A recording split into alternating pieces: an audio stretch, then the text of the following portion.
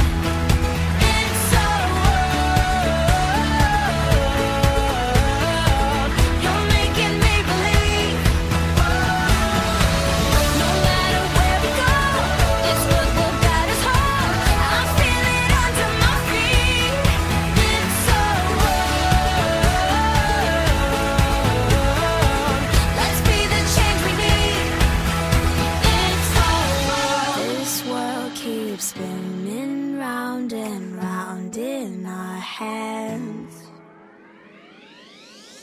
It's so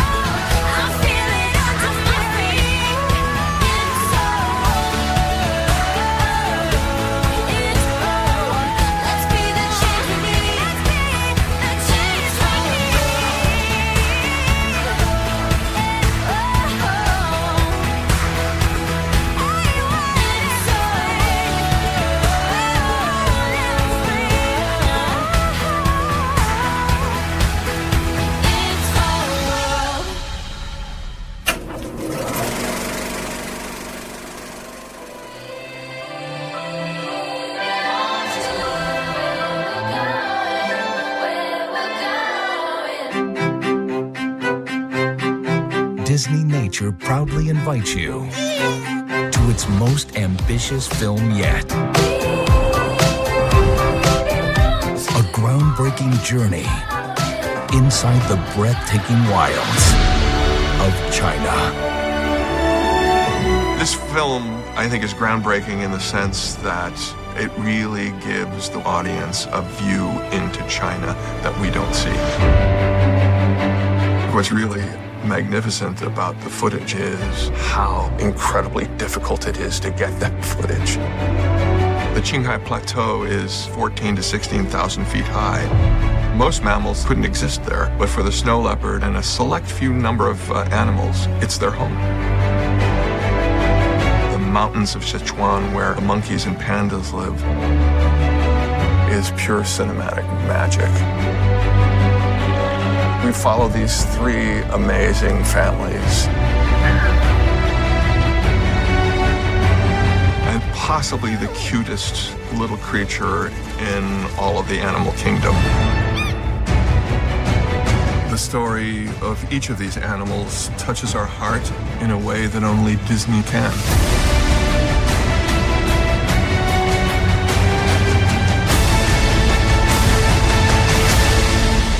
Disney Nature's Born in China. See Born in China opening week, and Disney Nature will make a donation to World Wildlife Fund to help protect wild pandas and snow leopards in China. Hi, this is Barnaby Taylor. I'm the composer for Disney Nature's Born in China, and you're listening to Disney On Demand. Hello there! Welcome, boys and girls, ladies and gentlebugs! Flick here. You're just in time. We're about to leave this cozy hill and head out on a wild expedition unlike anything you've ever seen. And ants usually don't brag. But lucky you, 'cause I'm the best ant there is to guide you. Okay, I guess ants do brag a little. We'll journey from the dusty savannas of Africa to the teeming jungles and rivers of Asia, and even go way back in time to the age of dinosaurs. Ew, I hope you packed your lunch. Well, are you ready? Great! Then grab your knapsacks, because we're going on a musical safari right here in Disney's Animal Kingdom. Seems like I'm always a couple steps behind, too. Harambe Jambo, hello, hello. Jambo, welcome! This is Harambe, a modern-day East African village in the Animal Kingdom. Harambe means coming together in Swahili, one of hundreds of languages spoken in Africa.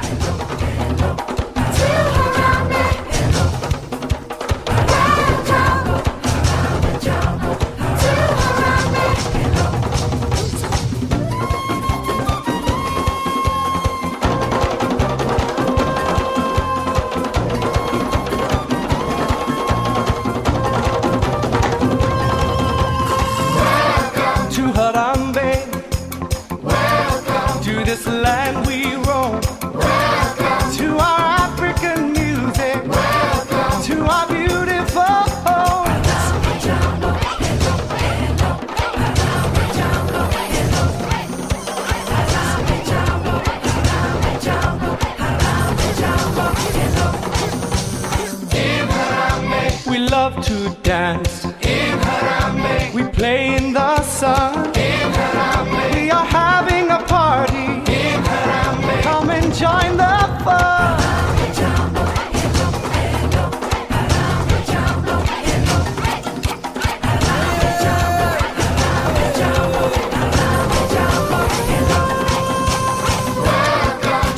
colorful market. Welcome. We invite you to play. Welcome. To our African village. Welcome. This is Harambe.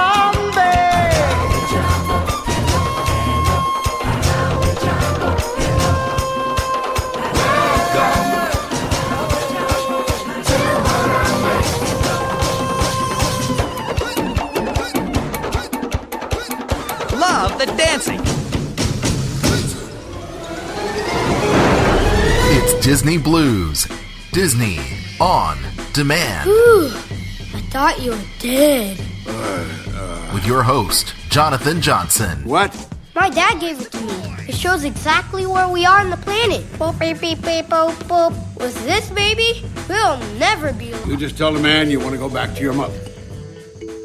All right, all of you D-heads, so I am back, and I hope you enjoyed the official kickoff for show number 174 for the week of April 20th, 2017, as we're celebrating nature, Earth Day, endangered species, and so much more, as we have none other than Barnaby Taylor, the composer of Disney Nature's upcoming release of Born in China, among many other credits to his name. We also have the D-team stopping in with Dominic Page, Nathan, Jason, and Randy, all stopping in with their signature segments, and so much more. So before I officially jump into news hot off the D-wire, because we do have a lot of it, I do want to give you all the different ways you can stay connected here at the show. And first and foremost, you can always visit our official website at dizradio.com. That's DIZradio.com. There you can find our full list of past shows, the complete podcast archives, our latest news feeds, and more right there on our official website at dizradio.com. DIZradio.com. You can also connect up with us all over the social media outlets. And this last week, we had a blow, as our Facebook page was hacked and our page was deleted. So we have an all-new Facebook page for you D-heads to go to, and that's facebook.com/DizRadioShow. That's facebook.com/DIZRadio SHOW. So facebook.com/DizRadioShow. Stop on by, like us once again. Got to give it up to those hackers going in and crashing us down, but we're going to rebuild from the ground up with the help of all of you D-heads. So definitely check us out there, facebook.com/DizRadioShow. You can also connect up with us on Instagram, Twitter, Pinterest, and many other places. Just search Diz Radio, DIZ Radio, Disney Blue, that's BLU, or Disney On Demand, all of which are going to help you find our fun, unique, quirky, magical little show. And remember, if you want to stay connected instantly, you need the magic for your ears right away.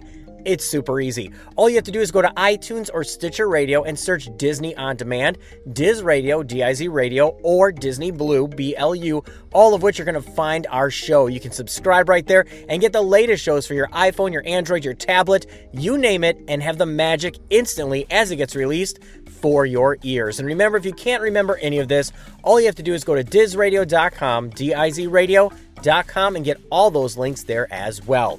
So all of you D-heads, with that said, let's jump into that news hot off the D-wire. And let's kick it off with Star Wars Celebration Orlando. Yes, Star Wars Celebration happened this last weekend. It was a fun, huge event. And of course, the trailer. Yes, the Last Jedi trailer. Now everybody's asking, what is The Last Jedi? Who is The Last Jedi? Did Luke even say the Jedi must end? So many different things left up to that with The Last Jedi trailer. I'm going to leave it at that. I'm not going to go too much into it, but come on. I am excited for The Last Jedi and the next part in this saga of Episode 8. Now, moving forward here, let's get into makeup, something that I usually don't wear too much. And how about Lorac Los Angeles introducing a new limited edition Pirates of the Caribbean Dead Men Tell No Tales collection? Yes, Lorac of Los Angeles announced the launch of the limited edition Pirates of the Caribbean Dead Men Tell No Tales collection, which marks the brand's first ever collaboration with the Walt Disney Company. Now, the collection features a pro eyeshadow palette, Color Source cheek palette, and a 6 MO-Day cream dual-ended lip colors with many shades, names, and packaging of choice colors inspired by the Pirates films. Now, like I said, I don't wear any makeup like that. Maybe one of the females here in the D team would be able to tell us a little bit more about this, but the launch precedes the movie release, which is premiering in theaters on May 26th. Now, as they were officially released as part of the press junket, developing a line for the Pirates of the Caribbean allows us to further cement Lorac's Hollywood roots in a very unique way. As part of the brand's modernization, we are embracing all of our LA heritage with fresh, fun new products, collections, and this collaboration is the perfect opportunity to showcase our brand, values, and creativity Betsy Hamlet, Chief Creative Officer of Lorac, has stated. Now, the film inspired many of the different shade names, and like I said, it's a lot of different palettes here, lots of different colors, but I will say that the packaging for it is really awesome. It does look really cool, whether you're into makeup or not. You know, I'm not going to judge anybody here. It is very cool, but definitely check it out. Lorac of Los Angeles introducing the new limited edition Dead Men Tell No Tales collection. Now, since we are talking about pirates here, how about the Walt Disney Archives exhibit, A Pirate's Life for Me, to open at the D23 Expo in 2017. The Walt Disney Archives are returning to the D23 Expo with an all-new exhibit. Walt Disney Archives presents A Pirate's Life for Me, Disney's Rascals, Scoundrels, and Really Bad Eggs. Now, Disney's most memorable marauders, from Peter Pan's Captain Hook to Pirates of the Caribbean's Jack Sparrow, are going to be on display from July 14th through the 16th at the Anaheim Convention Center during the annual event presented by D23, the official Disney fan club. Now, the 12,000 square foot exhibit is located on the expo show floor, and it will honor Disney's treasured pirates from film, television, and many of the theme park attractions that have thrilled guests from Anaheim all the way through to Shanghai. Now, hundreds of iconic and never-before-seen items are going to be on display. Now, some of the objects that are going to be featured in the exhibit include many audio animatronic figures from the original Disneyland attraction, a ride vehicle from Peter Pan's Flight, and artwork from the imagery of Treasure Island, Peter Pan, as well as unproduced Donald Duck animated shorts featuring Donald Duck as a swashbuckler for gold. Now, the action-packed film franchise, of course, Pirates of the Caribbean, Curse of the Black Pearl, and many others, including the upcoming Dead Men Tell No Tales, are going to be there as well. Now, also on the show floor, the archives are going to present Fantastical Fashions, a dazzling selection of dresses worn by beloved heroines and sinister villains as well. Now, the costumes from 6 different Disney live-action fantasy films are going to be showcased, including Enchanted, Maleficent, and Beauty and the Beast. Now, you can get in on this, check it out as part of the D23 Expo for $81 a day, $59 for children, and more. If you want more information about this, we have a full write-up on our official website at DizRadio.com, as well as you can visit D23Expo.com. Now, moving along here, let's get into other things at the Disney parks. And how about surreal worlds, superheroes, groundbreaking experiences, and more are all going to be part of the Disney parks this summer. Now, anchored by 2 amazing new experiences, one of an alien planet where mountains float and banshees fly, and the other is an epic adventure inviting a breathtaking drop to the world of superheroes, Disney Parks is going to be poised for all new things this year. As we already know, they are going to have the world of Avatar, yes, with Pandora coming to Animal Kingdom. Now, they're also going to have a variety of other things, including the Guardians of the Galaxy Mission Breakout. Now, the Disneyland Resort in California, opening on May 27th, the outrageous and crazy characters from Guardians of the Galaxy are going to be coming in Guardians of the Galaxy Mission Breakout. Now, this is going to be an overall redo of the Twilight Zone Tower of Terror, which I will miss that one, and you know, I'm not going to judge it until I ride it, but they are going to have some great things as part of this, including the attraction's awesome mixtape, as they put it. Now, at the Walt Disney World Resort, they're going to have an all-new Rivers of Light at Disney's Animal Kingdom. There's going to be a new nighttime experience at Disney's Hollywood Studios premiering on May 26th as well, with the music of Pixar Live. And there's going to be movie replicas from Rogue One, a Star Wars story, as part of Star Wars Launch Bay at the Hollywood Studios as well. Now, May 12th is going to be opening Happily Ever After, the all-new, most spectacular fireworks display that is in transition from Wishes, who I am going to miss as well. Now, Disney Springs is going to rock out many other things with all-new food, beverage locations, and so much more. So there's so many different things on the horizon this summer, so much more than I can even talk about here. But, you know, many people have some great roundtables with this. They go through, they talk about it, dissect it. But I am excited for all the different things that they have to offer coming up for this summer at all of the Disney parks. Now, moving from the parks, getting into things like the Disney Channel, how about Descendants? Yes, and the Descendants sequel. Yes, Descendants 2 are going to debut Ways to be Wicked, the first single from the movie soundtrack. Now, the stars of the highly anticipated Disney Channel original movie, Descendants 2, Dove Cameron, Sophia Carson, Cameron Boyce, and Boo Boo Stewart are debuting Ways to be Wicked, the first track from Descendants 2, on April 13th last week. Now, this was the first single that everybody had a chance to see what to expect in the upcoming sequel to this film. Now, the single Ways to be Wicked is available for pre-order, and the full Descendants 2 soundtrack is available as well. Now, Ways to be Wicked is performed by Cameron, Carson, Boyce, and Stewart, the main people from Descendants, the first one. Now, as they said, this is going to be a fantastic soundtrack.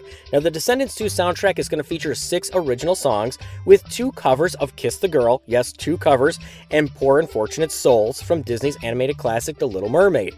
And there's going to be 3 original songs from the animated short film series Descendants, Wicked World, including Better Together, Evil, Rather Be With You, and many others. Now, these are great scores, a great breakout, and come on, if you're going to have a musical on the Disney Channel, because come on, what movie that is a Disney movie, that's a musical that you don't love? Descendants is one of those that was awesome. The music was fun, it had a great twist on a classic tale, and so many more.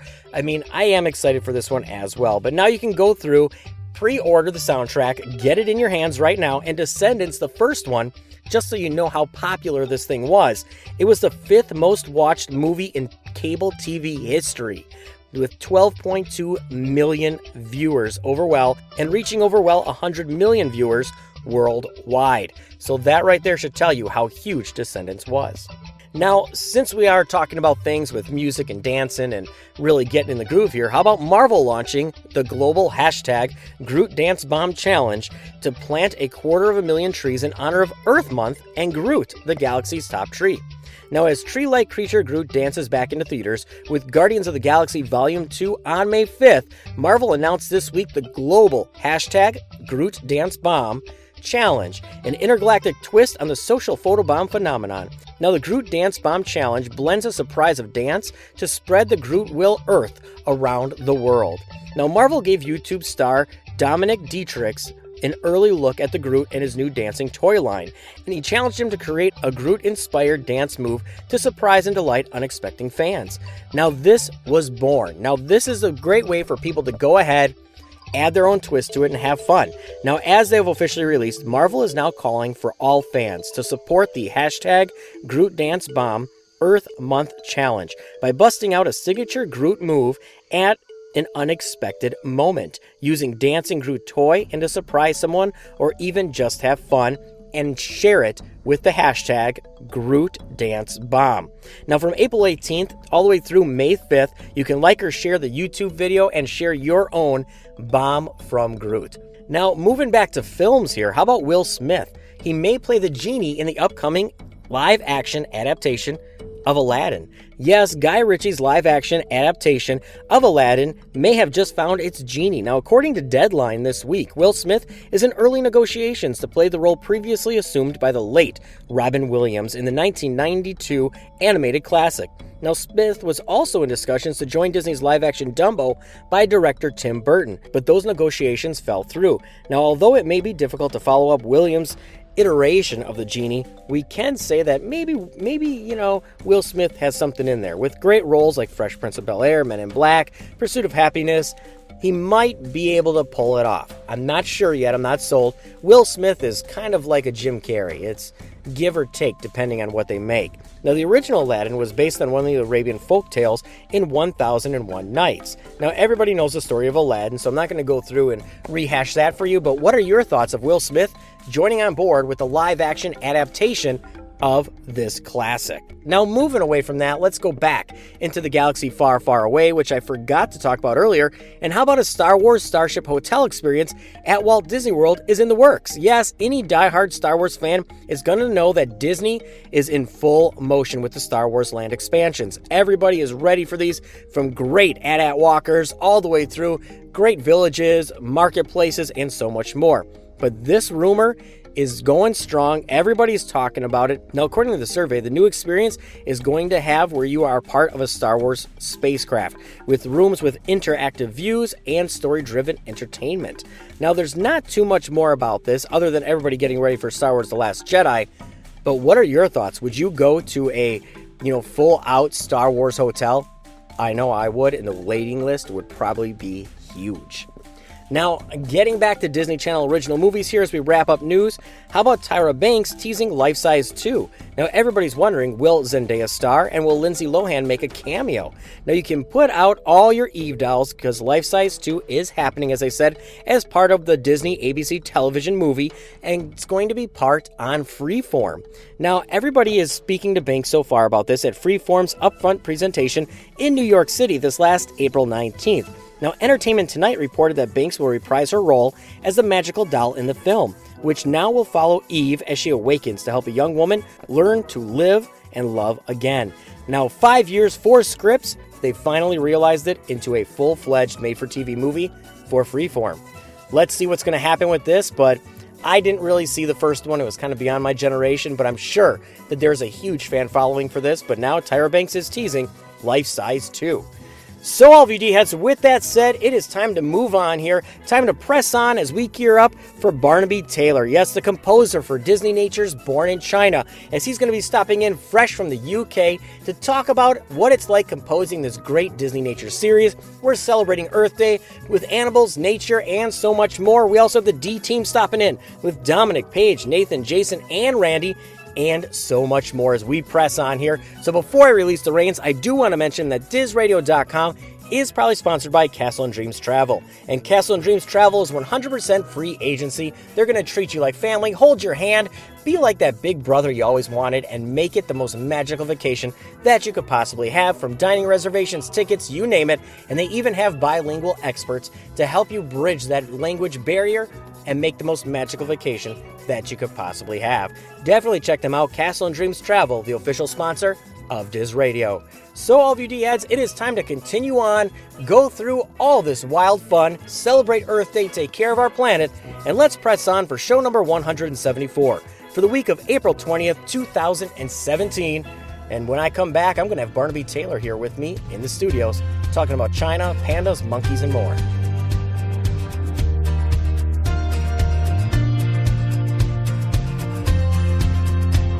There's always gonna be some canyon in the way.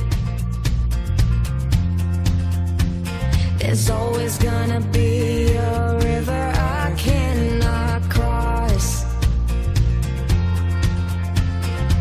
Somewhere along this path that's chosen me, I know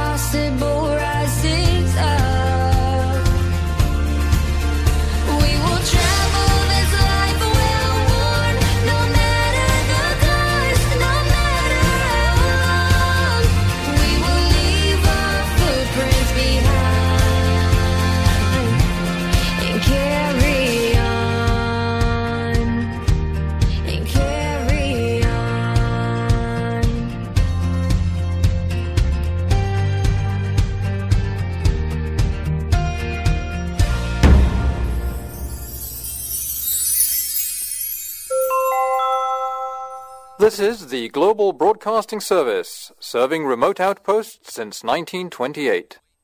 The weather here this morning is hot and humid. A typhoon warning has been issued for coastal areas near the South China Sea, and a storm watch has been posted along the coast of eastern Africa.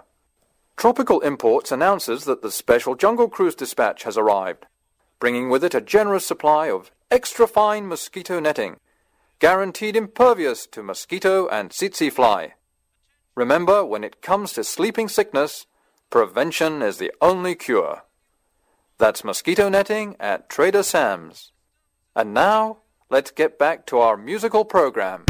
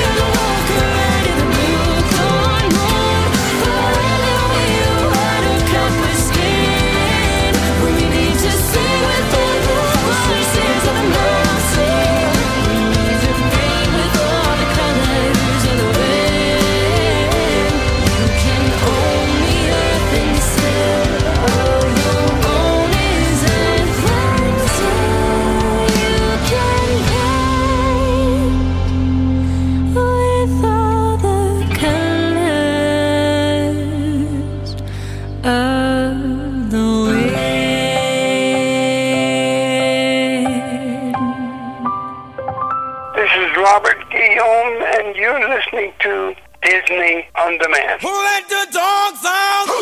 Who let the dogs out? Who let the dogs out? Who let the dogs out? Hello everybody, this is Dominic and welcome to another edition of Disney's Short Leash. If you're new to this segment, a short leash isn't going to be long enough to take your Na'vi for a walk through Pandora. No, the short leash is a series of tips for people to get the most out of their Walt Disney World vacation when they're short on time or short on money. And with any luck, you may be able to try some of these suggestions and quite possibly do as much, if not more, than someone vacationing with a greater amount of time or a larger budget. Apparently it's Earth Day. I'm not really sure when that is. I'm not really an Earth Day kind of guy. I look at the Lorax and I see a hypocrite. Here's a guy who wants to save trees, so he writes a book, which is made out of trees. If I was a tree, I just want him to mind his own business. He's not helpful. Anyway, apparently it's Earth Day and Jonathan asked me to talk about Animal Kingdom. Yes, Animal Kingdom, everybody's fourth favorite Disney World park. Unless you count the water parks, then it falls to sixth. No, I'm kidding. Well, barely kidding. Let me tell you how we came to love Animal Kingdom, or at least tolerate it. On our cartoon show, Animal Kingdom is a regular Plantoon's punching bag. It's not a full-blown zoo, and it's not a full-blown theme park, so it kind of did neither well.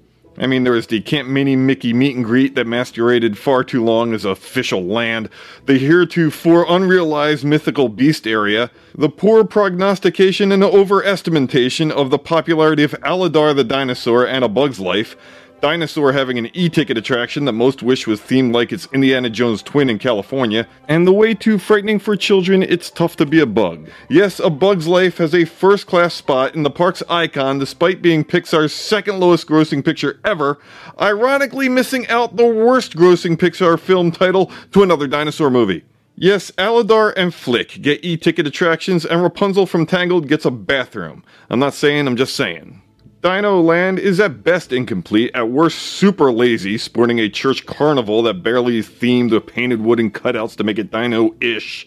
The Dumbo-esque flying dinosaur ride is the ever-earthbound Triceratops. I mean, come on, Imagineers, you had a room full of the most creative people on Earth, and not one of you came up with a pterodactyl for your flying dinosaur ride? The place is covered in trees and yet has no shade. You can cool off with the rapids, but wet socks and feet mixed with a lot of walking is a prescription for blisters, and I dare you to give my wife a drink with those animal-safe paper straws because she might just stab you with it. Animal Kingdom might just be the definition of short leash. It wasn't even a half-day park for us, it was a morning.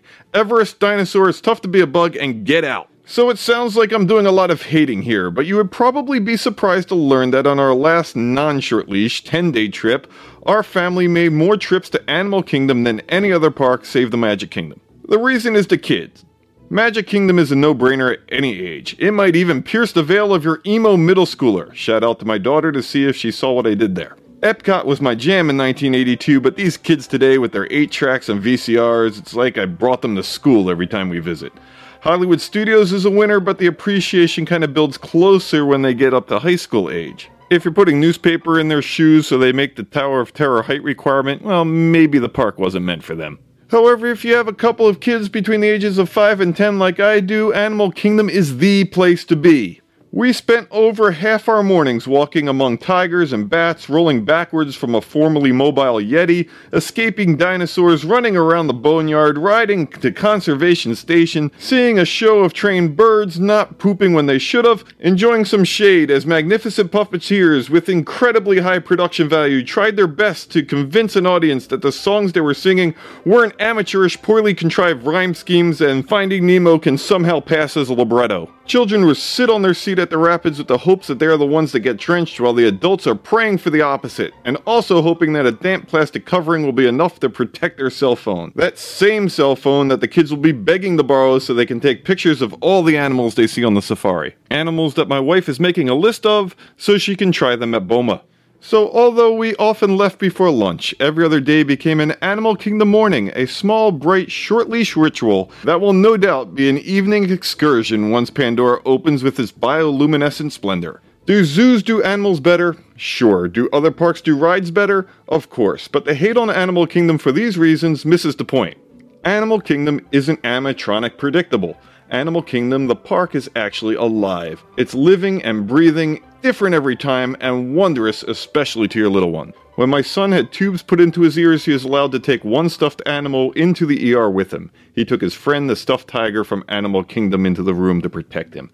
And that's the power of the connection kids have with these living, breathing attractions. People talk about the Magic Kingdom being a place where fantasy comes to life, but I submit it is the Animal Kingdom where things are truly alive. See, you never have to suspend disbelief when something is actually real, and you don't wink at a camera when there's no fourth wall to break. And that is the connective power of this living park. Spending your mornings, and in short order your Pandora nights, among the animals, well, that's Short Leash, people. I hope you enjoyed the tip. I do have an official Diz Radio email, so I'd love to hear from you with a hi, some questions, suggestions, or even your own Short Leash tips at Dominic@DizRadio.com.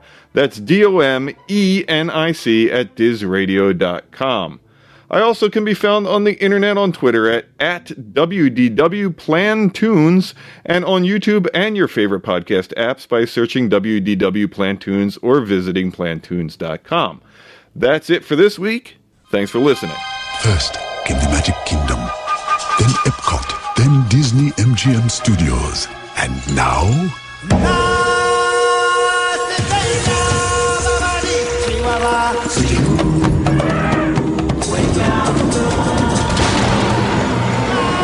Introducing the most adventurous Walt Disney World theme park ever. Disney's Animal Kingdom. The imagination of Disney gone wild.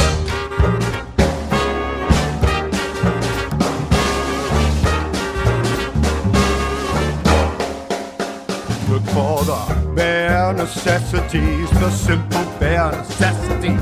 Forget about your worries and your strife. I mean the bare necessity of Mother Nature's recipe that brings the bare necessities of life. Wherever I wander, wherever I roam, I couldn't be fonder of my big home. The bees are buzzing in the trees to make some honey just for me. You look under the rocks and plants and take a glance at them fancy ants and maybe try a few. The bare necessities of life will come to you. Looking for the bare necessities, the simple bare necessities. Forget about your worries and your strife. La-dee-da. I mean the bare necessities. That's why a bear can rest at ease with just the bare necessities of life. Wherever I wander, wherever I roam, I couldn't be fonder of my big home. La-da-dee-da. The bees are buzzing in the trees, make some honey just for me. You look under the rocks and plants and take a glance. Fancy ants, maybe try yourself a few. The bare necessities of life will come to you.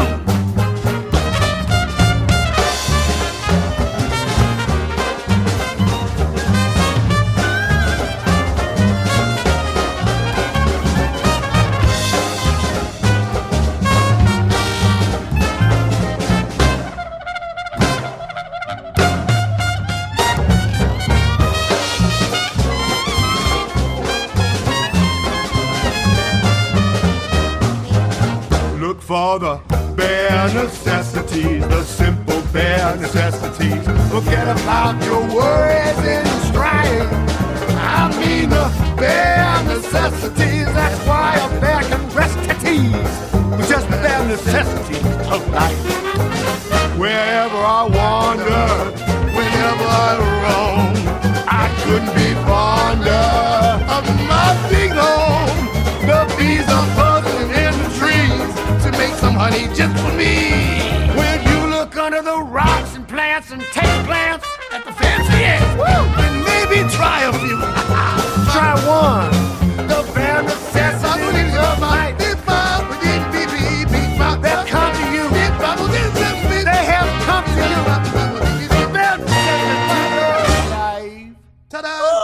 Oh, my siestas are getting shorter and shorter.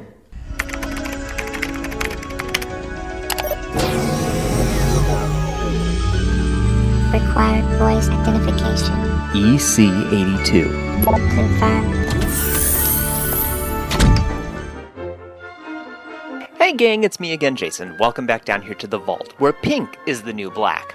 I'm so glad you could join us once again. Spring has finally sprung, and of course, if you are enjoying any of your Easter candy, make sure you don't eat all of the jelly beans at once.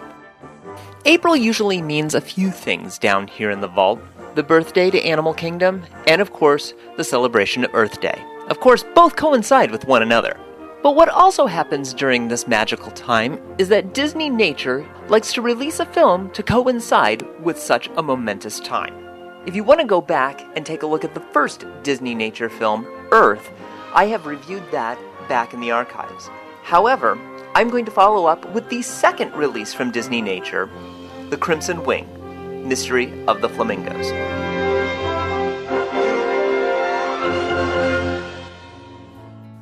Now, if you were to ask my father, flamingos are the world's best animals ever. And they are a beautiful creature. They can stand on one leg, they look great in their plumage, and they have good taste in food.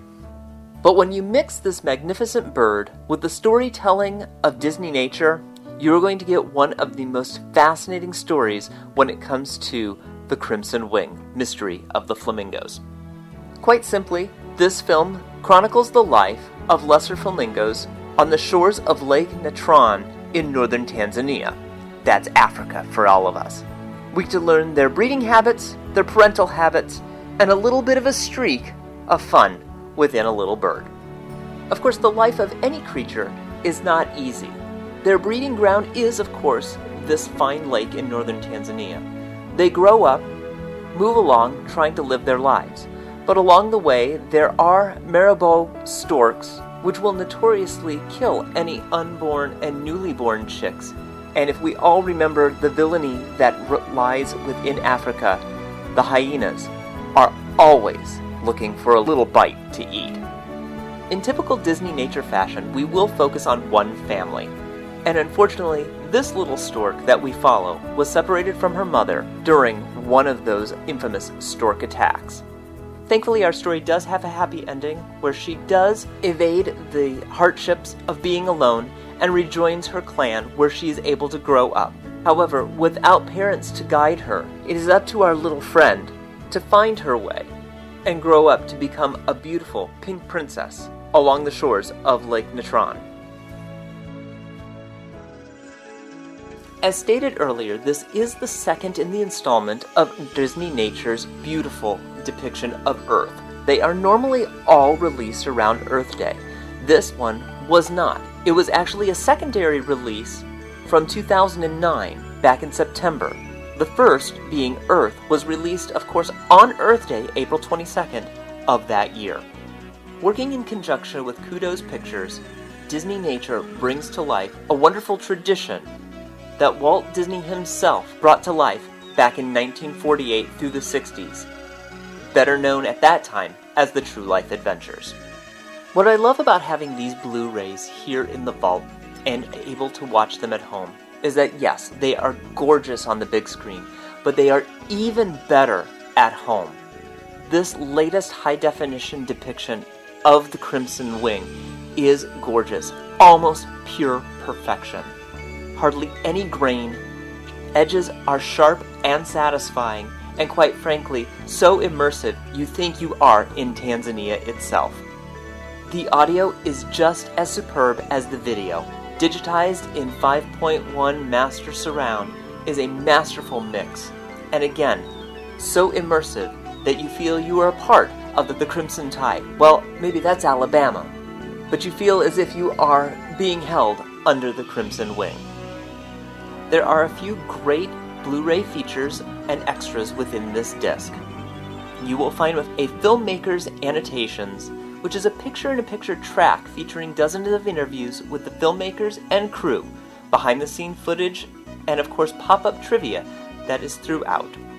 Next up, Lake Natron's Diaries, behind the scenes of the Crimson Wing. It's a 5-part documentary that explores the production, both presented in standard def and high def, and all of 20 minutes. So if you're a lover of nature, or a bird lover itself, this Blu-ray is the right DVD for you to watch, especially during this Earth Day celebration. So I'm going to file this one under S for shrimp, and I will see you again next week with a new Blue for you to view down here in the vault. So until next time, gang, remember, the magic of Disney movies is always one leg under your underbelly and always deep inside you. Keep your balance, gang. We'll see you next time.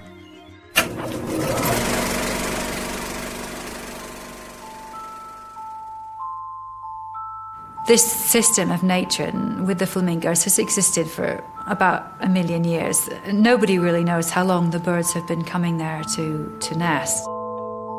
So this idea of these mysterious birds was kind of the core of where we started, and what did that mystery mean to us? The birds themselves live in these massive colonies, so immediately you have spectacle that you just don't have with other species of birds. Not only that, of course, when they're adult they become these beautiful pink, creations. What first drew me to them was of course, their shocking pink colour. I mean, they're sort of the madness of their colour, and they flock together in such large numbers, so you just have this huge sea of pink.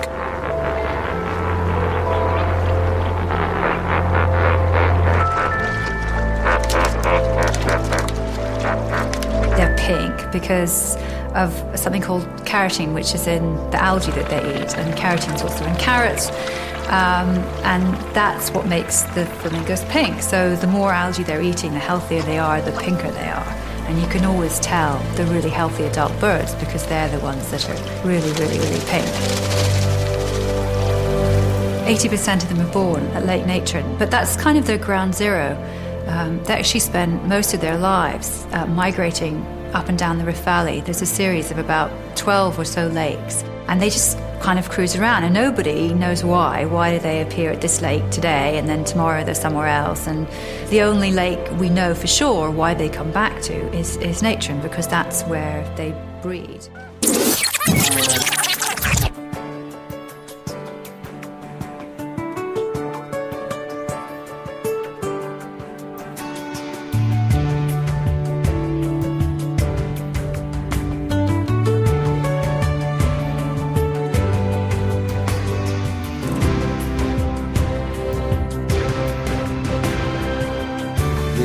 Things in life you learn, and in time you'll see. 'Cause out there somewhere it's all waiting if you keep believing. So don't run, don't hide, it will be alright, you'll see. Trust me, I'll be there watching over you. Just take a look through my eyes. There's a better place somewhere out there. Just take a look through my eyes.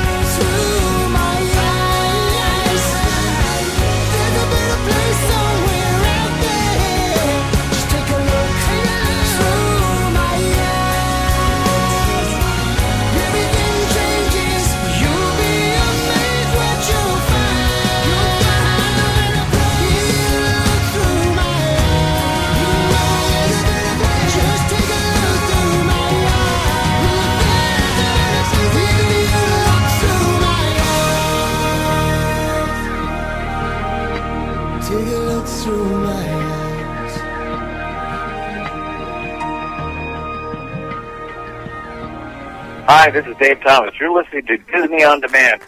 Hi again, D-Heads. Welcome to another installment of This Week in Disney History. I'm Nathan, and ready to take you through another segment's worth of historical Disney facts and potential trivia. Happy Earth Day, everybody. This is the 47th anniversary of Earth Day. Enjoy the day doing something good for Earth, if you don't already. And also maybe catch Disney Nature's new flick, Born in China, releasing April 21st. So with that said, let's begin. Kicking off this week, let's begin with this week's quote coming from our Uncle Walt himself again. Never get bored or cynical. Yesterday is a thing of the past. Now it's Diz Radio throwback time for This Week in Diz Radio History, with show number 108 from April of 2015 featuring Kevin McNally as the Black Pearl and Captain Jack Sparrow's loyal first mate. Brush up and get the hype, well, more hyped, just in time for Pirates of the Caribbean, Dead Men Tell No Tales.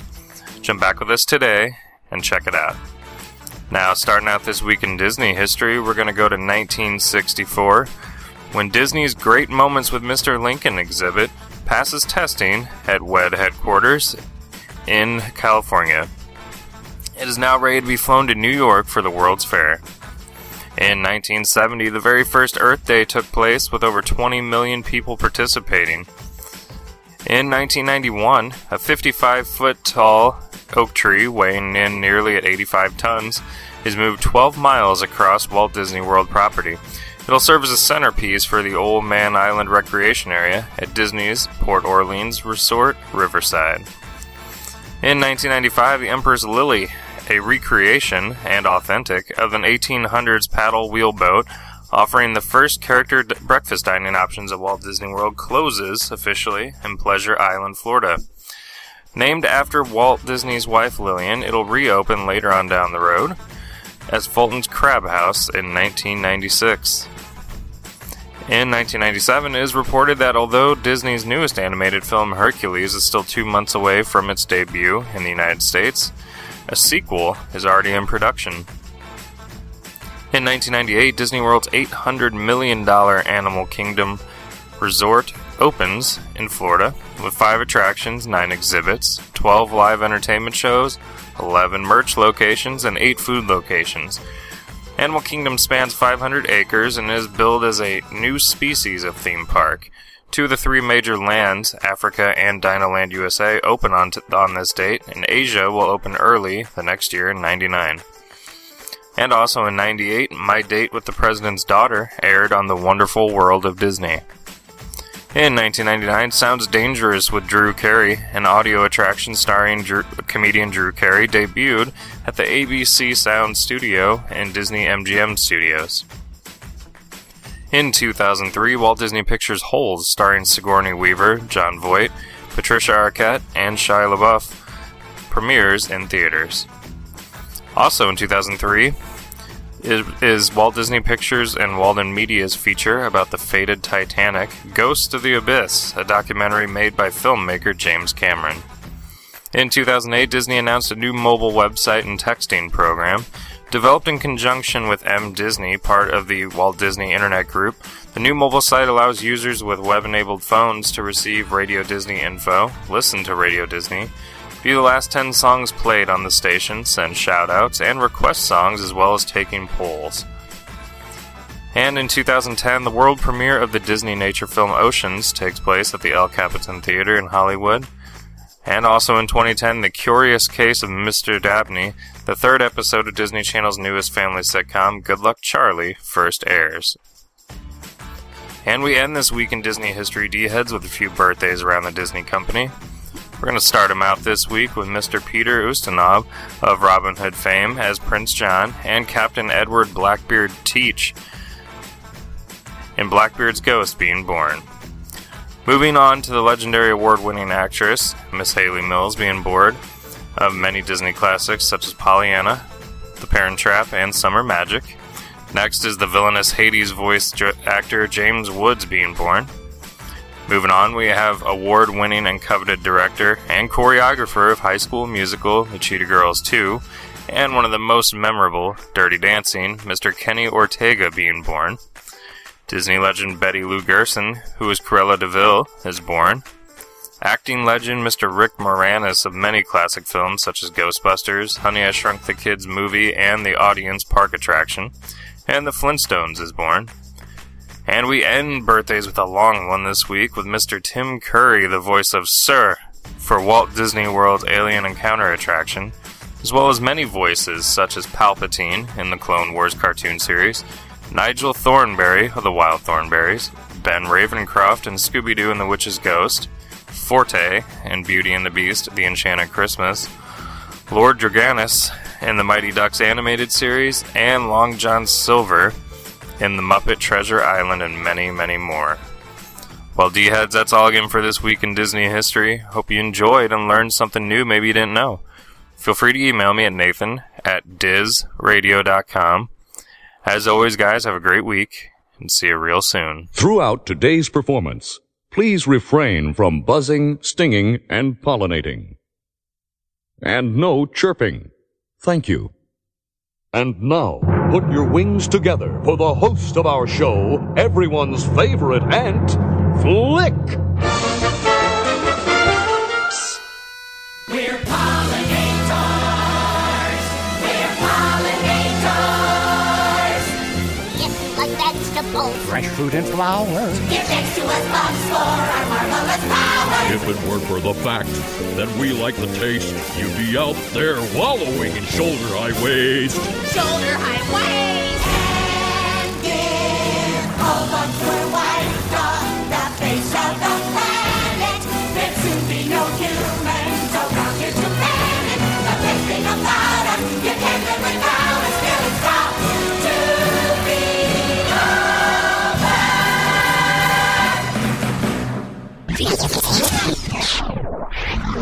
Lights, camera, action! It's time for this week's Disney On Demand special guest. All right, all of you Disney fans, you tuned in for another magical installment of Disney Blues, Disney On Demand. And as we continue to bring you all the magic and memories from your lifetime of Disney, many times those are ones that tug at your heartstrings. They play with your emotions, and they really set the tone for many different films, documentaries, television shows, and more. And with us here this week is somebody that's no stranger to any of that. He is a highly respected, Emmy Award-winning film and TV composer. He's also composed the upcoming score for Born in China, Disney Nature's newest film that is getting released as well. We have none other than the talented Barnaby Taylor here. Welcome to Disney On Demand. Hi, Jonathan. Thank you. Well, it's great to be on the show. It is our pleasure having you on. I mean, great stature of resume here. I mean, going through all the different things that you've been part of so far. I mean, so many different things on the horizon. But before we jump into that, the one question I love to start with is what got you into composing and wanting to be a composer as a profession? That's very interesting. I grew up in a very musical family. My father is a singer-songwriter and a musician, great guitarist. And so when I was growing up as a child in England, I was always around music, not just around the folk music scene, but everything from kind of Woody Guthrie to church music to blues, classical music. So I was always around a real variety of musicians and also music itself. I had access to guitars and pianos and, pretty much any instrument I wanted to play. I had that opportunity to, not so much in a formal setting, but just to wander over to a piano as a young kid and improvise and see what it can do was really how I began. I suppose I began writing my own tunes and little pieces. I've actually got some examples written down with me trying to kind of invent my own notation before I began to learn how to read music and write music. I suppose about the age of 5 or 6 possibly. Then when I was 9, I began taking piano lessons and kind of noodling around on the guitar a bit. I've never really studied guitar, but I do love playing guitar. And that kind of took me through my teenage years. Because I think I'd experienced a little bit of what life on the road was like, and of course my father being a performer, I really knew early on that wasn't for me, that actually being on stage and going on tour was not something that I felt I was really going to be comfortable doing. I don't like being on stage at all. I much prefer being behind the scenes. And I think like a lot of kids, I had different things pulling at me, pulling at my interests, pulling at my passions, and a big passion of mine growing up as a kid were, the great nature films of the time. Things, programs by Jacques Cousteau, programs by David Attenborough, Life on Earth, and of course the great kind of reruns of the Disney nature films, The True Tales and things like that. These are the television programs that really excited me, and they kind of engendered this tremendous love for the natural world. So I had these two things going. I couldn't really see where the music would lead me, because I couldn't really think of an outlet for it. I thought, well, if I don't want to go on tour, if I don't want to go on stage, really, what am I going to do? I knew I was never going to be a concert pianist. I was far too lazy, really. But I also had this burning desire to be involved in the natural world. So I studied zoology instead. I took that road and went to Bristol University. I studied zoology there. I was at Imperial College in London as well. And then I began working for the BBC, the Natural History Unit, which makes most of the natural history films that we probably watch on television today, and really loved that process. Then I worked for an independent film company as well, and I was doing a lot of traveling, a lot of filming, and being involved in the making of these films was really what led me to writing music, because in the course of making these films, of course, I got to meet some of the composers who were writing music for the series and the individual programs. And really it was like a light bulb going on. I suddenly realized there was this world of music that was incredibly varied, incredibly diverse, with very interesting people, great visuals, great scenics and great stories, great animal characters. And I just thought, well, this is what I want to do with my life. I stopped making films and began scoring music for films, and that's really how I got into it. I didn't kind of set out with a long-term view, but I think it proves that if you have something inside you that really needs to come out creatively, it will eventually somehow find a way out. And I think that the music was really kind of burning inside me for many, many years. I just hadn't quite found a way to express it. And I think for me, scoring natural history sequences was and is a perfect fit. I can't think of anything else I'd rather do. Well, and with that too, like you said, it's one of those things where it kind of organically grew and, kind of pushed you into that direction. And it's been fruitful for you because you've done so many different things. Now, with working with, doing nature films and things like that, and I'm a big fan of all those as well. And of course, the Disney nature film coming up, Born in China. How is it different when you're composing something like this? Does the director tell you, the mood for a scene so you can convey the storyline? Because since it is animals, music plays such a big part in these kind of films. Yeah, I mean, exactly. I think what tends to happen is that you sit and you work through the film with the director, with the producer, and the director will say to you, we want this kind of emotion, we want that kind of emotion. But I think with the best made films, it's really quite obvious sometimes, what emotion you're going for there. I do think that. I think the great thing about Disney nature films is that they emphasize the closeness between humans and the natural world, the similarity of emotions, and certainly Born in China is essentially about things that we can all relate to. We can all relate to being a child. We can all relate to being in a family. A lot of us can relate to having children, but those experiences, those emotions, and really when you watch Mai Mai, the panda, and Dao, the snow leopard, struggling, and Tao Tao struggling to find his place in the world, you really can make an association between these animal emotions and human emotions. And my job as the composer is to kind of support this, to celebrate this, and to kind of augment it, to use a musical term, to build it up in places and to make it more than the sum of its parts, to to take it onto that next level of emotion. Well, and it does just that, because when you do watch many of these films, especially like you said, the Disney nature, it has this narrative of how closely we are to the animal kingdom, and the music really does, it really sets you in this mood, sets you in this tone. And I guess with that, how did you get attached to doing Born in China? How did that come about, throughout your entire career, and then getting, connected with this Disney nature film? Yeah, it was very interesting how the Born in China project came about. In 2009, I scored a series called Wild China for Brian Leith and Phil Chapman, who were at the time at the BBC. And really, this BBC series, Wild China, this was the series that kind of sparked my interest in Chinese music. And I always do a lot of research on the places that I'm scoring. I suppose I've become a little bit known for scoring series and films that are set in certain places and capturing something of that place in the instrumentation.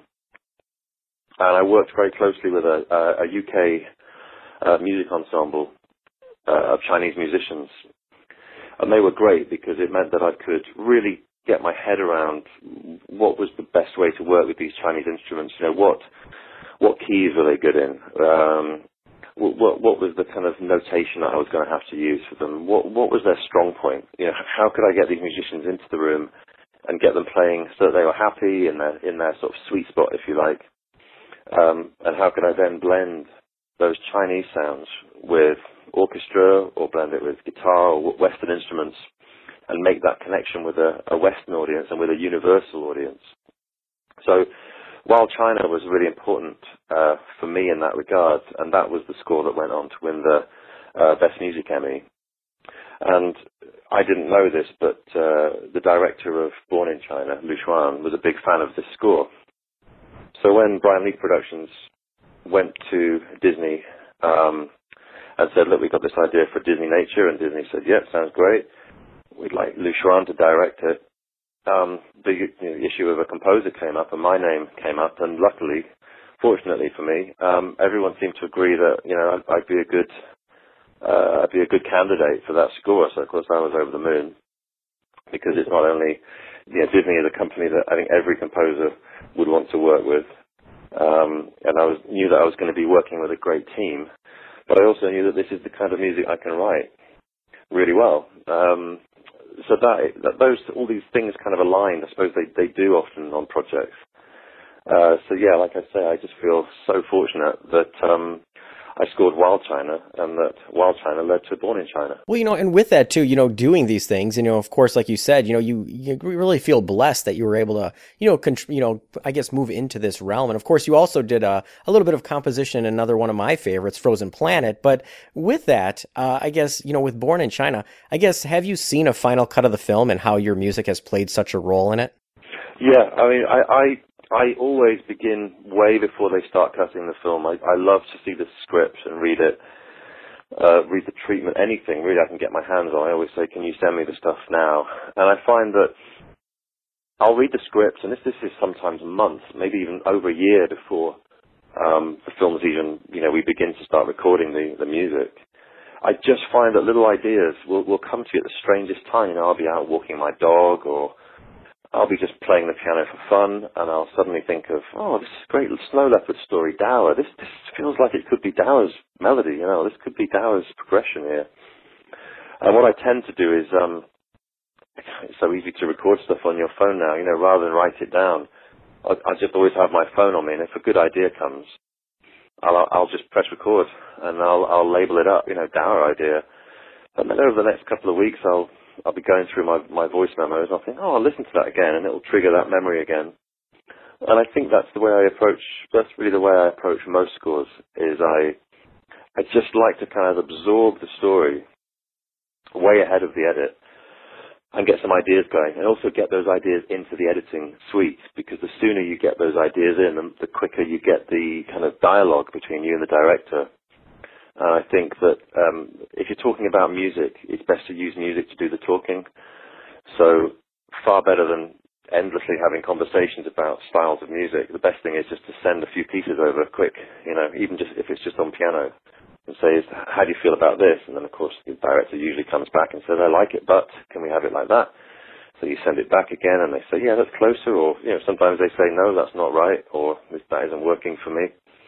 And then once the editing begins, then I'm pretty much on board full time, getting new cuts, getting new sequences, and sending music out to the editing suite so that the director can see the music in place and see how it's working to picture.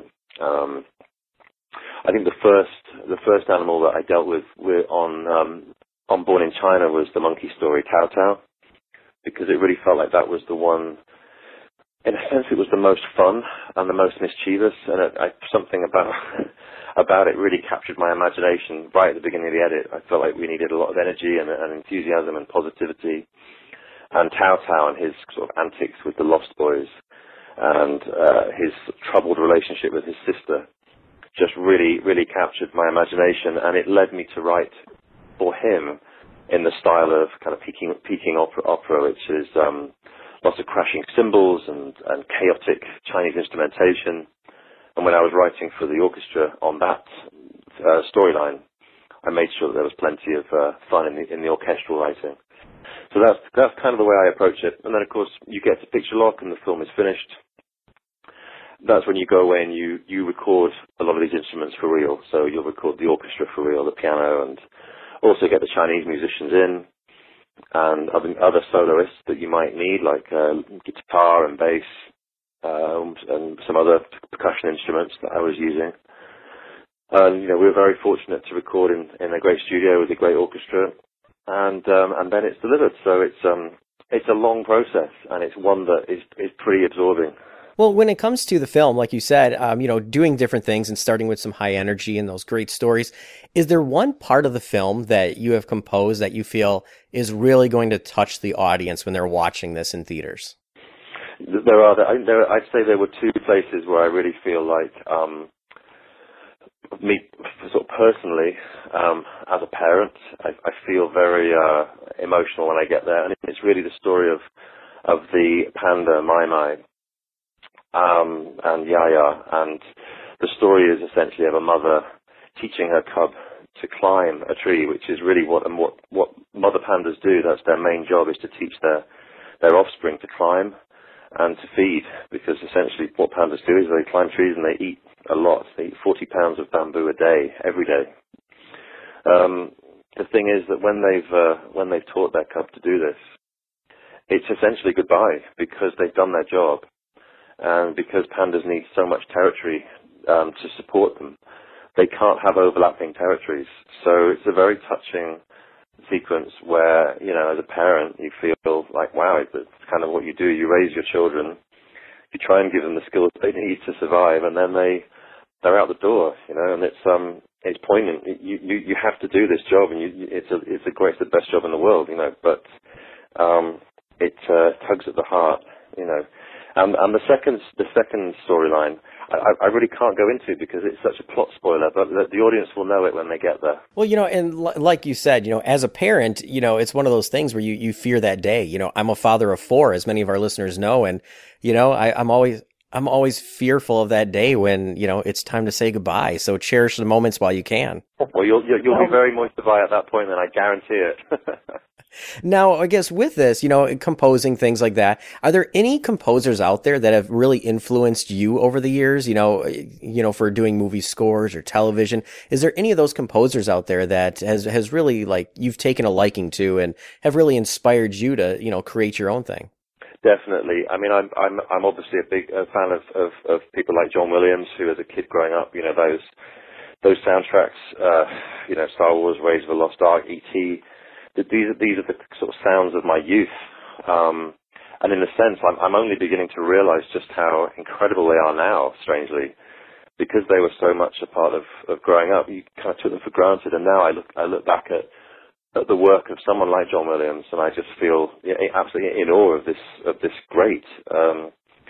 I love the music of Ennio Morricone. He was a big influence on me. Music for things like The Mission. But I also think, some of the composers that are scoring the Disney animations and these days are also just fantastically talented musicians.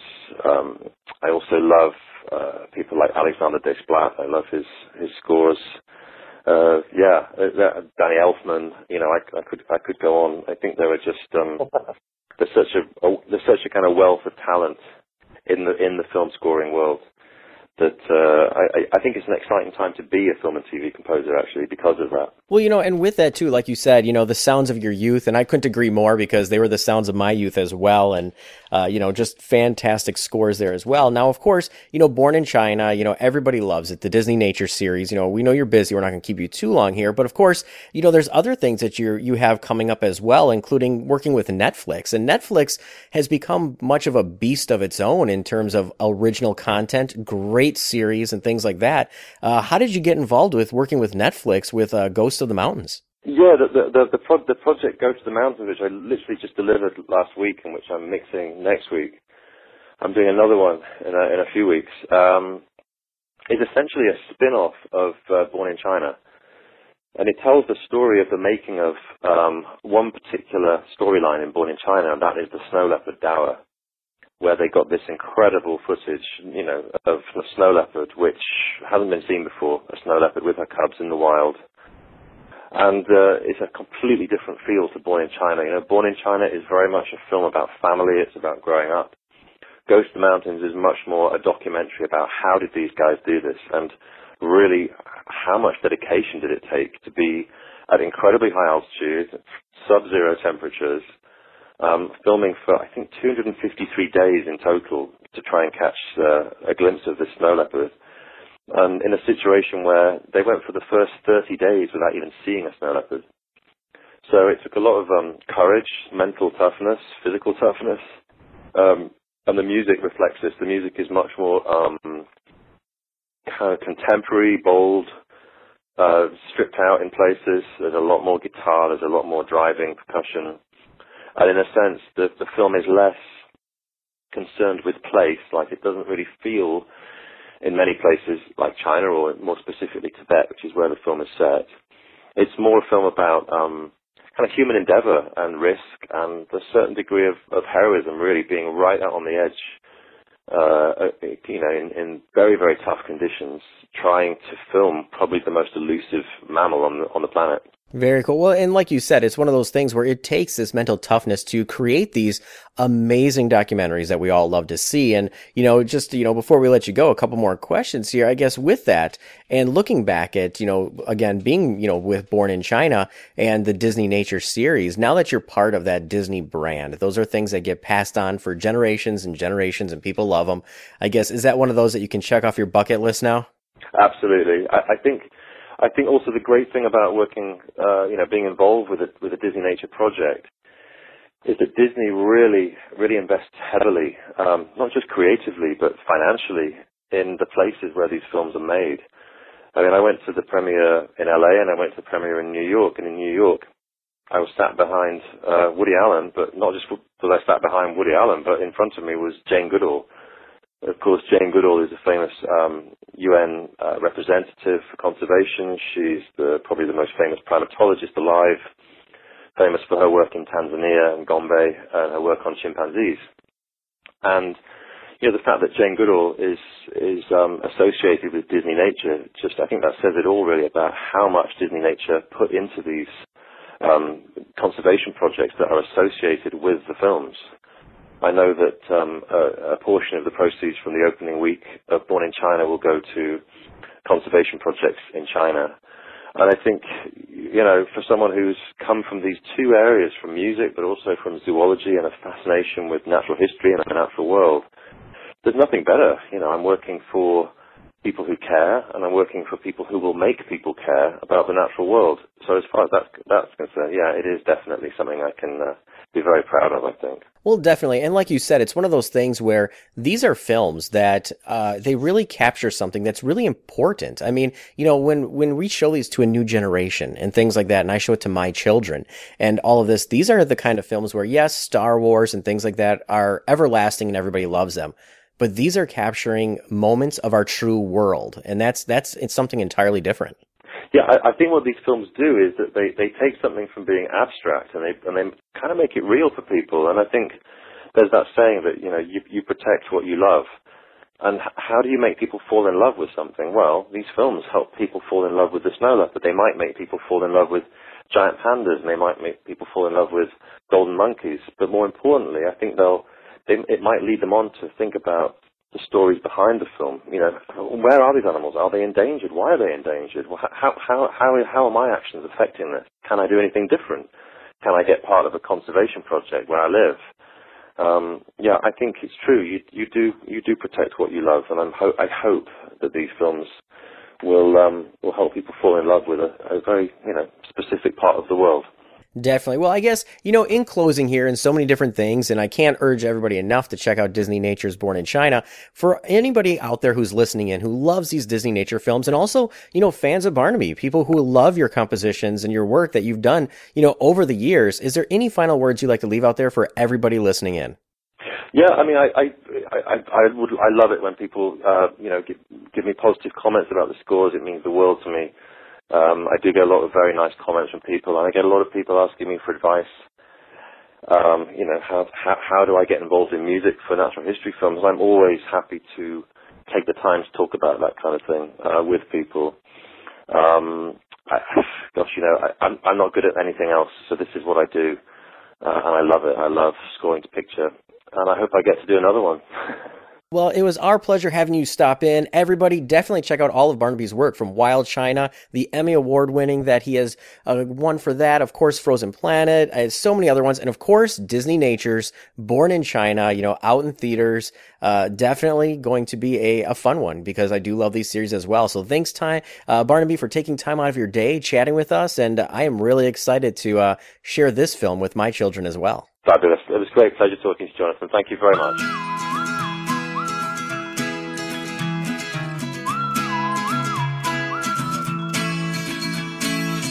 I spent my whole life dreaming of a perfect world where I thought you'd be. I spent my whole life waiting for a moment with you next to me. I pull you closer and closer, closer and closer. I don't want to let you go. Hey, oh, hey, oh, hey. I don't want to miss out on a single day.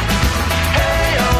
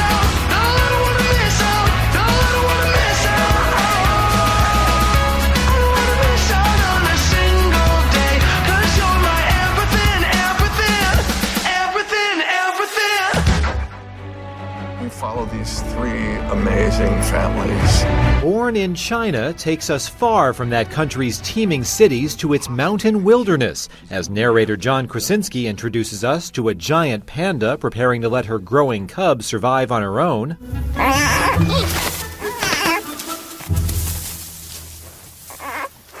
Just maybe not today. A snow leopard living at 14 to 16,000 feet. The climate here is too cold for most mammals. But Dawa thrives here. And a golden snub-nosed monkey with a nose for trouble. Monkeys have long been figures of rebellion and mischief in Chinese folktales. And one of the most mischievous monkeys on this mountain is Tao Tao. You have to know exactly how close you can get, how to build a relationship with that animal. Producer Roy Conley says the cinematographers sought a balance between getting too close and getting the shot. It took him 90 days before he got his first shot of snow leopards because they're so elusive. But once he learned the paths and the way that they move and their habits, he was able then to set his cameras up in such a way that he got that amazing footage that you get. I think a mandate is to inspire, to educate, and to entertain. And I think it's through that entertainment that really we capture the hearts of people and they understand what a marvelous and magical world we live in. Hey, this is Luke Edwards from Newsies, and you're listening to Disney On Demand. Hey there, D-Heads, Paige here with an all-new Magical Music Review.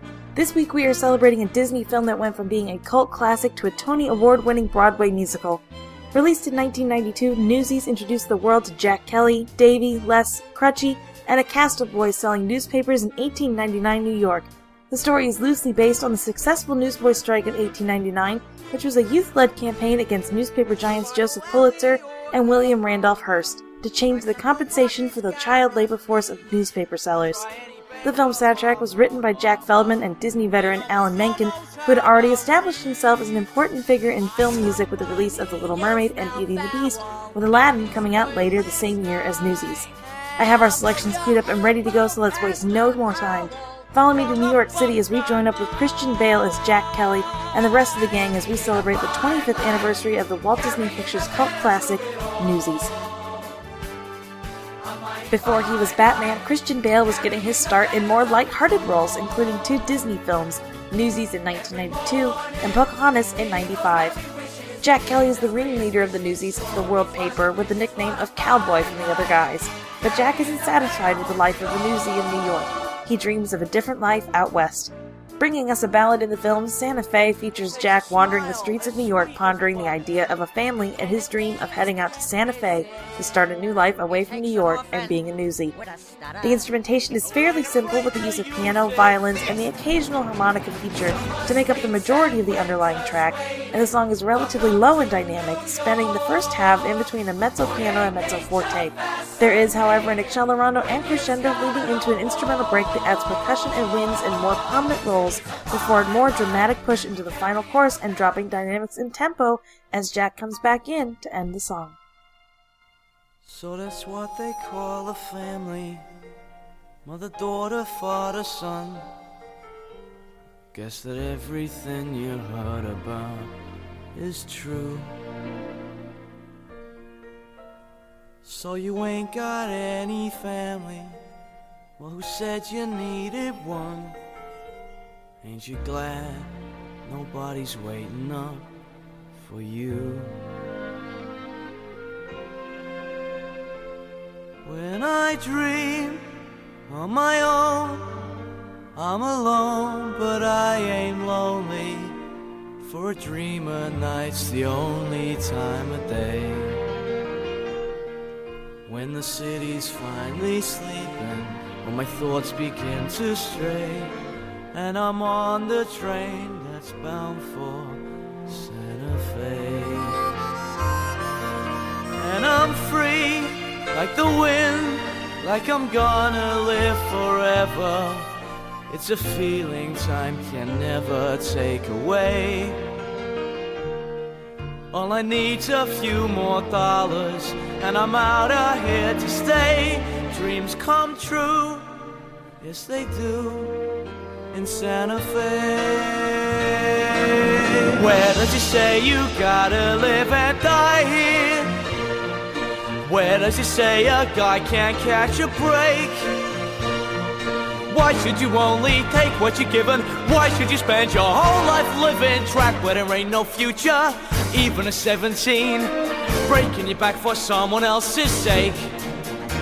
If the life don't seem to suit ya, how about a change of scene? Far from the lousy headlines and the deadlines in between.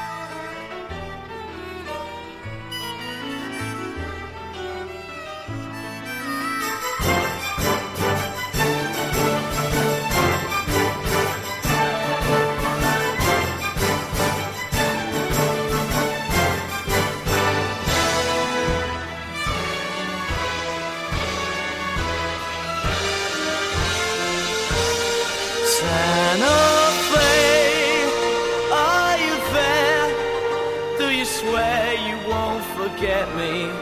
If I found you, would you let me come and stay? I ain't getting any younger, and before my dying day, I want space, not just air.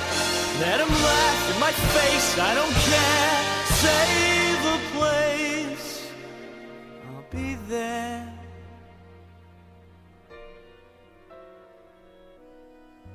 Who else got excited when they saw their picture in the paper growing up?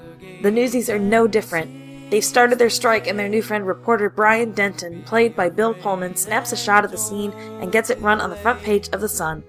King of New York features all of our Newsies from Jack's group going back and forth, dreaming of what they would do with riches if they had them. The song is lower in the register for the most part compared to our previous tracks, staying in the lower voices with the violins and winds, also including percussion to the sound. Just as in Santa Fe, there is a brief instrumental break for a dance feature, which would be expanded years later for Broadway. The song is upbeat and wistful, keeping the same mood, tempo, and key all the way through.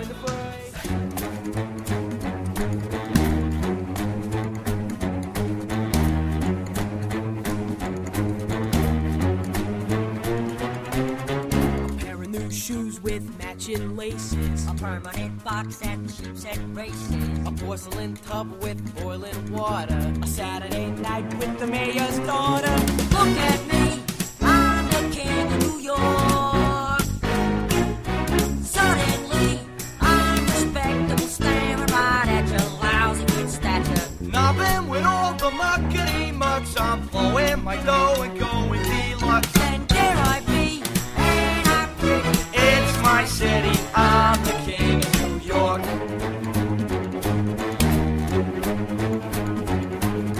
A corduroy suit with fitted knickers, a mezzanine seat to see the flickers, Havana cigars that cost a quarter, an editor's desk for the stolen border.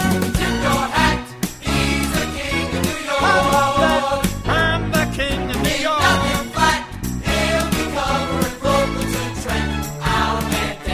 Making the headline out of a hunch, protecting the weak and paying for lunch. When I'm at that, strong and humble, proud and humble, I'm the king of New York. Be either dead or dreaming. Just look at that pate with my face mean.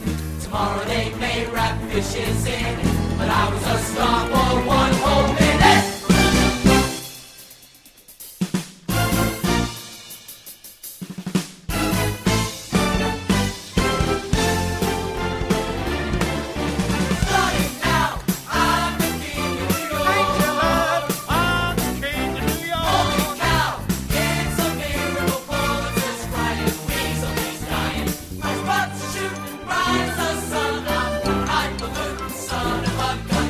Ask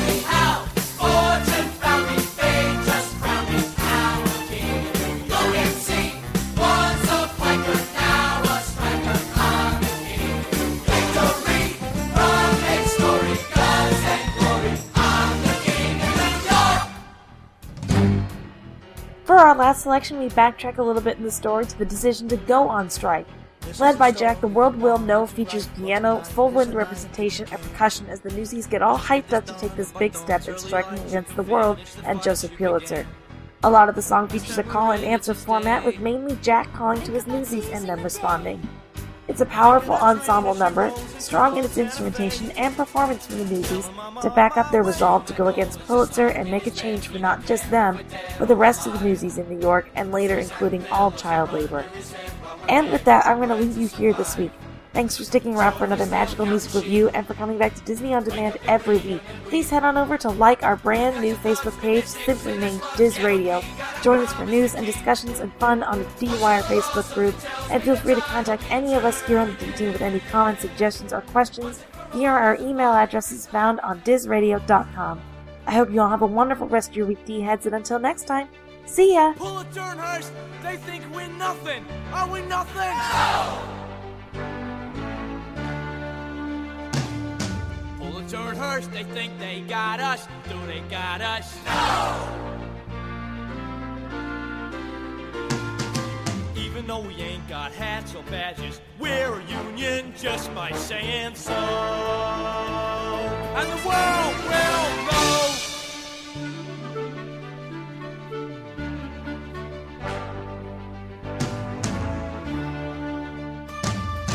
What's it gonna take to stop the wagons? Are we ready? Yeah! What's it gonna take to stop the scabbers? Can we do it? Yeah! We'll do what we gotta do until we break the will of Mighty Bill and Joe. And the world will know, and the journal too.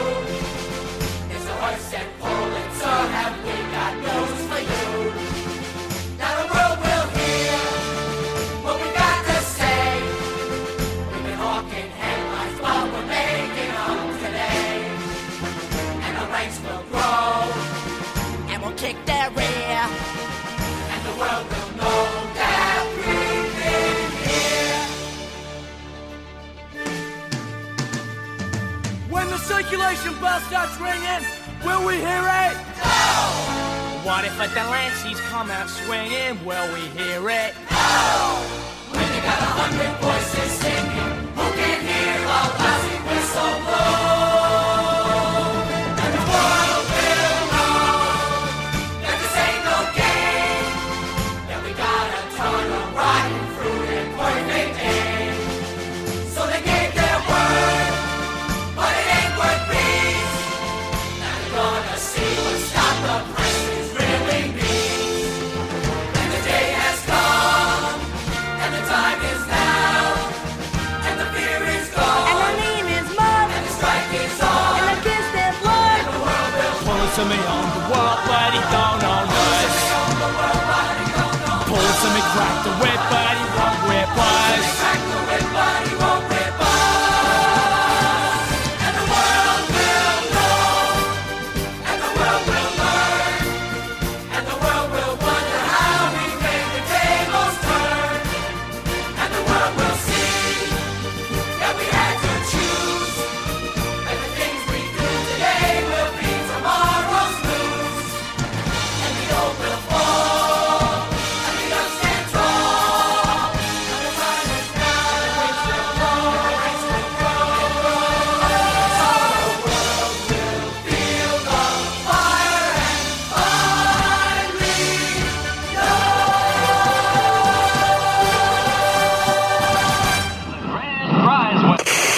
Trooper, their dealings with addressed envelope to Davis and Kirk.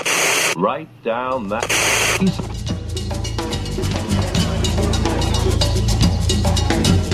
Tonight, join us for an extraordinary first look at Disney's Animal Kingdom at Walt Disney World in Florida with your host, Drew Carey, and our special guests from the Broadway hit The Lion King, Les Bohèmes, Ladysmith Black Mambazo, Jane Seymour James Keach and family, Tia, Tamara, Taj, and Tavior Mulry, Paul Rodriguez, world-renowned conservationist Jane Goodall, Will Friedle and Danielle Fishel, singing sensation Kimberly Scott, and the animals of Disney's Animal Kingdom. Tonight on The Wonderful World of Disney.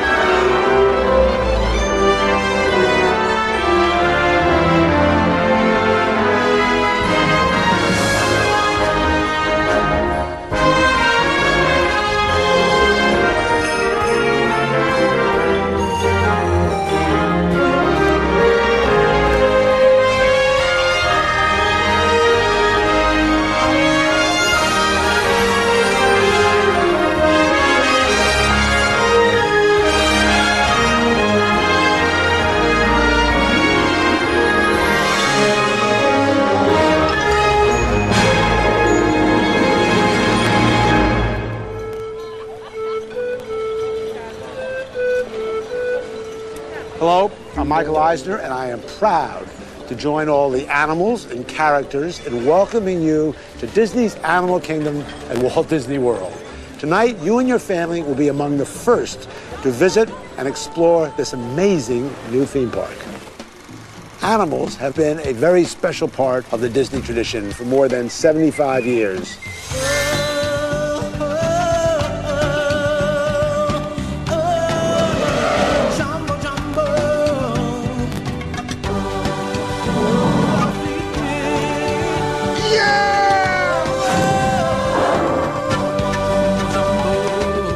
Disney's Animal Kingdom is the culmination of our fascination and love and respect for animals. Welcome to the opening of Disney's Animal Kingdom at Walt Disney World, and welcome to the wonderful world of Disney. Now on Diz Radio, it's Brandy, giving you the latest news on Disney's multimedia. Brandy has you covered, giving you the latest news on what's happening at the Walt Disney Company. Now on DizRadio.com. Alright, you D-heads, I'm reaching out to the older audience who grew up in 80s and 90s. Disney Interactive Studios and Capcom has partnered up to bring the Disney Afternoon Collection. Yes, the Disney Afternoon Collection, and you're wondering, what is this? 6 classic games will thrill any heart that used to watch Chip and Dale Rescue Rangers, Darkwing Duck, Tailspin, or even DuckTales back in the day. They are designed in the fantastic 8-bit style for nostalgic value, but the games themselves are anything but outdated. They are available for PlayStation 4, Xbox One, and Windows PC games. Each game will come with its own museum of art and historical information about the 80s and 90s daily cartoon versions. Chip and Dale Rescue Rangers. In this version, it lets the players to team up with a friend in an optional play and assume the roles of the mischievous Chip and Dale as they take on the memorable villain Fat Cat in an attempt to solve the mystery of a missing kitten. Chip and Dale Rescue Rangers 2. Fat Cat has escaped and his plans are even more dastardly this time. The heroes will bring along the supporting cast of Monterey Jack, Gadget, and Zipper. They must stop Fat Cat from his evil dream of world domination. Darkwing Duck. Play as the original Cape Crusader and fight a city of criminals from the famous FOWL, F-O-W-L, organization in this action-packed epic. DuckTales, the iconic platforming adventure where players can help Scrooge McDuck fill his feathery pockets with vast riches around the world. DuckTales 2, the sequel to the original game, comes jam-packed with even more actions and the bigger Carper sets in new locations such as the Bermuda Triangle and the Niagara Falls. And finally, Tailspin. Take the skies as Baloo the Bear navigates his plane through exotic and dangerous location in this side-scrolling shoot-'em-up-'em style of game. All these games will come at a price of $19.99, and again, they are available for download to your latest platform devices, such as, again, to remind you, PlayStation 4, Xbox One, and Windows PC games. So, okay, D-heads, what do you think? Do you want to buy these retro games and seal this wonderful graphic, crisper, 8-bit style game? Or maybe you want to buy them all and have all the wonderful memories of the wonderful Disney afternoon cartoons. Well, this is Randy signing out for Disney Multimedia. Be sure to keep your eyes, ears, and senses alerted with the latest Disney multimedia around you. Until then, see you next time. It's Disney Blues, Disney on Demand. You hear that? It's the winds of change. Here's your host, Jonathan Johnson.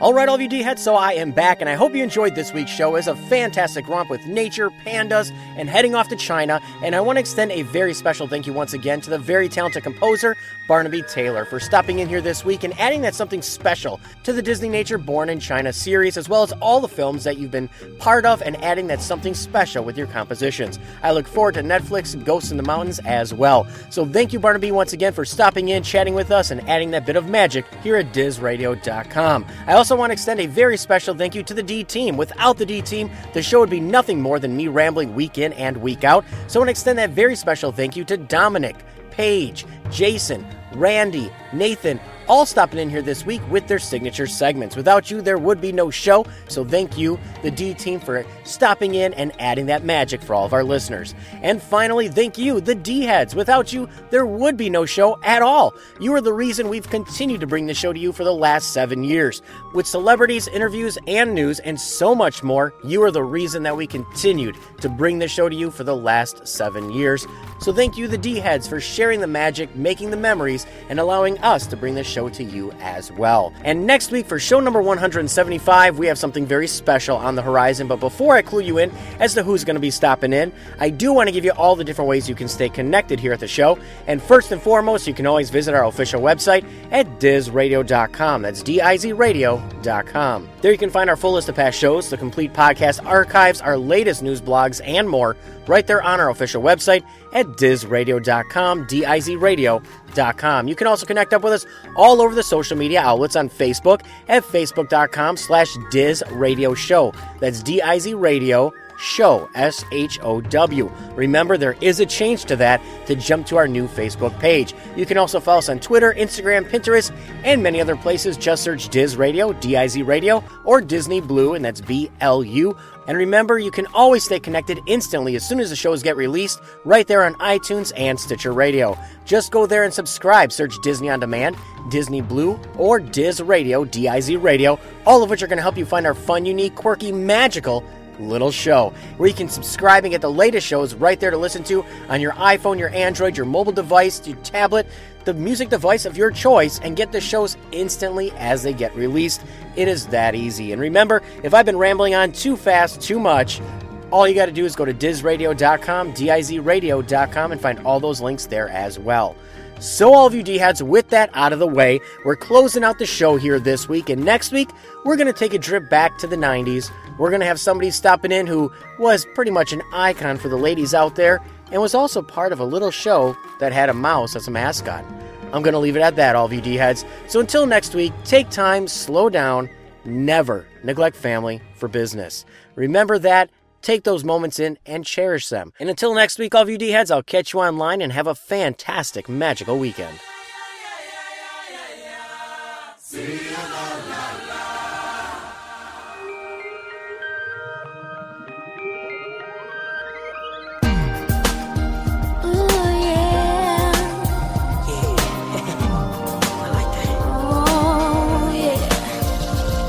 From the day we arrive on the planet and blinking stepping to the sun, there's more to be seen than can ever be seen, more to do than could ever be done. Yeah. Some say eat or be eaten, some say live and let live. Yeah. But all are agreed as they join the stampede. You should never take more than you give in the circle of life. It's the wheel of fortune. It's a leap of faith. Oh, it's the bend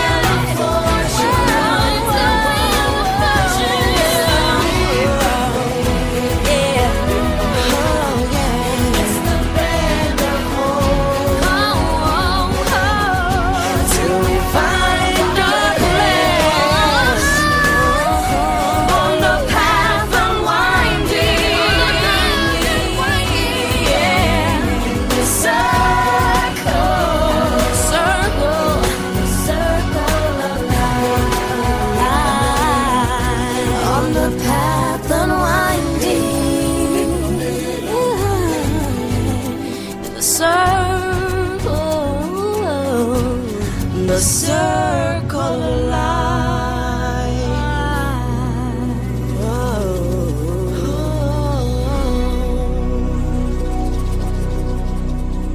Thank you for tuning in to Disney Blues Disney on Demand. The content and thoughts expressed are those of the show and not the Disney Company. Now go on and relive the magic, memories, and appreciation from your lifetime of Disney.